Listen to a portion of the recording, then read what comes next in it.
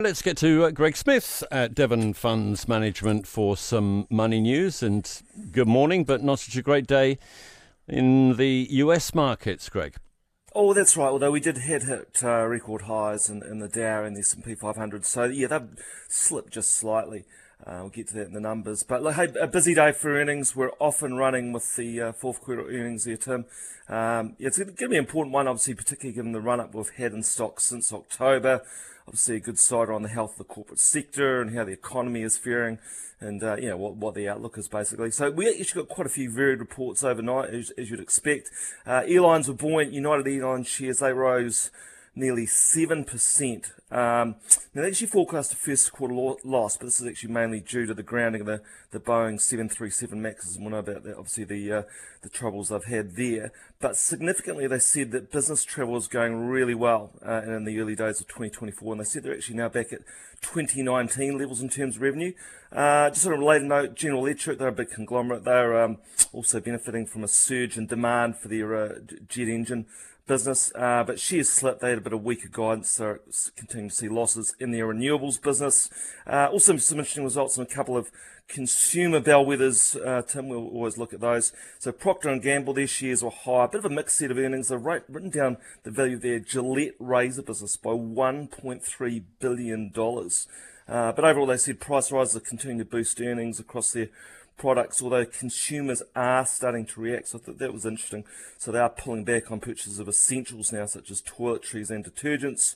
Johnson & Johnson, they beat estimates. One part of their business is benefiting from a rebound in demand for non-urgent surgeries. Now, these were put on hold during the pandemic, but they're all coming back now. But yeah, shares slipped a bit. Investors a little bit wary. They're facing some lawsuits over talcum-based products.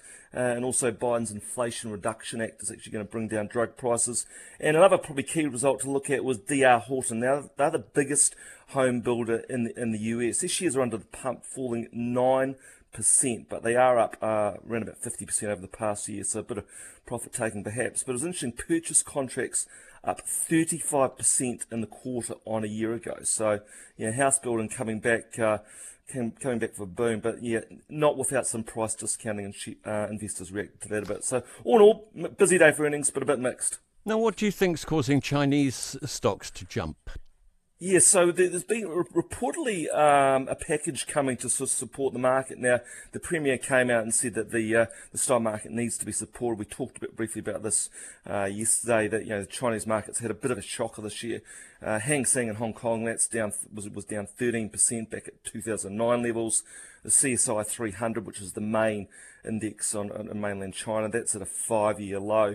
So reports of a package to mobilise around about $280 billion equivalent from offshore accounts of China state-owned enterprises. So, that got the markets going. State officials are said to also be weighing other options. This Hang Seng in Hong Kong, that rallied 2.6% on the news.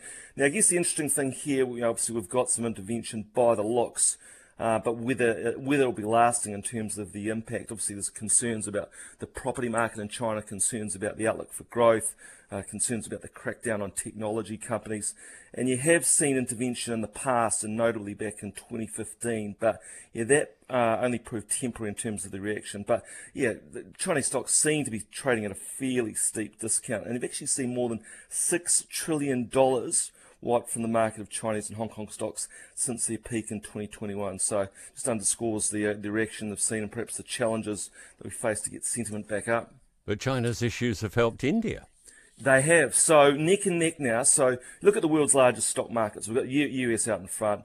We've got mainland China. We've got Japan. And then on fourth spot, we've got the Hang Seng in Hong Kong. So they're pretty much neck and neck. And on Monday, India's stock market surpassed Hong Kong for the first time in terms of value. It got to around about 4.3 trillion. So they're neck and neck at the moment. There seems to be a move towards India, given the problems that China is sort of facing. And of course, last year, India actually overtook China as the world's most populous country, for the first time since 1950, when the UN began keeping global population records. So there's also a wave of retail investor buying in India.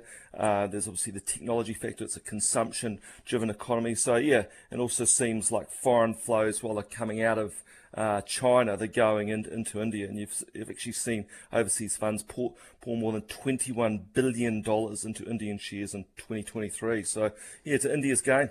Can we have a quick blat through the numbers, please? Yeah, sure. So the Dow slipped back below 38,000, back from record highs, down 0.4%, 37,834. S&P 500 just slightly weaker, 0.07% lower.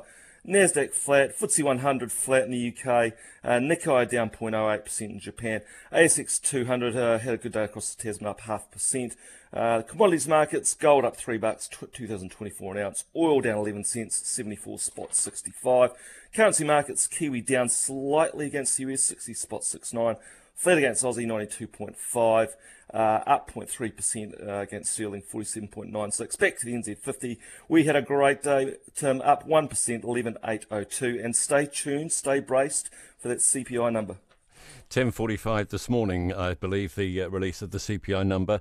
Thanks so much, Greg Smith at Devon Funds Management. We'll catch you again in the morning.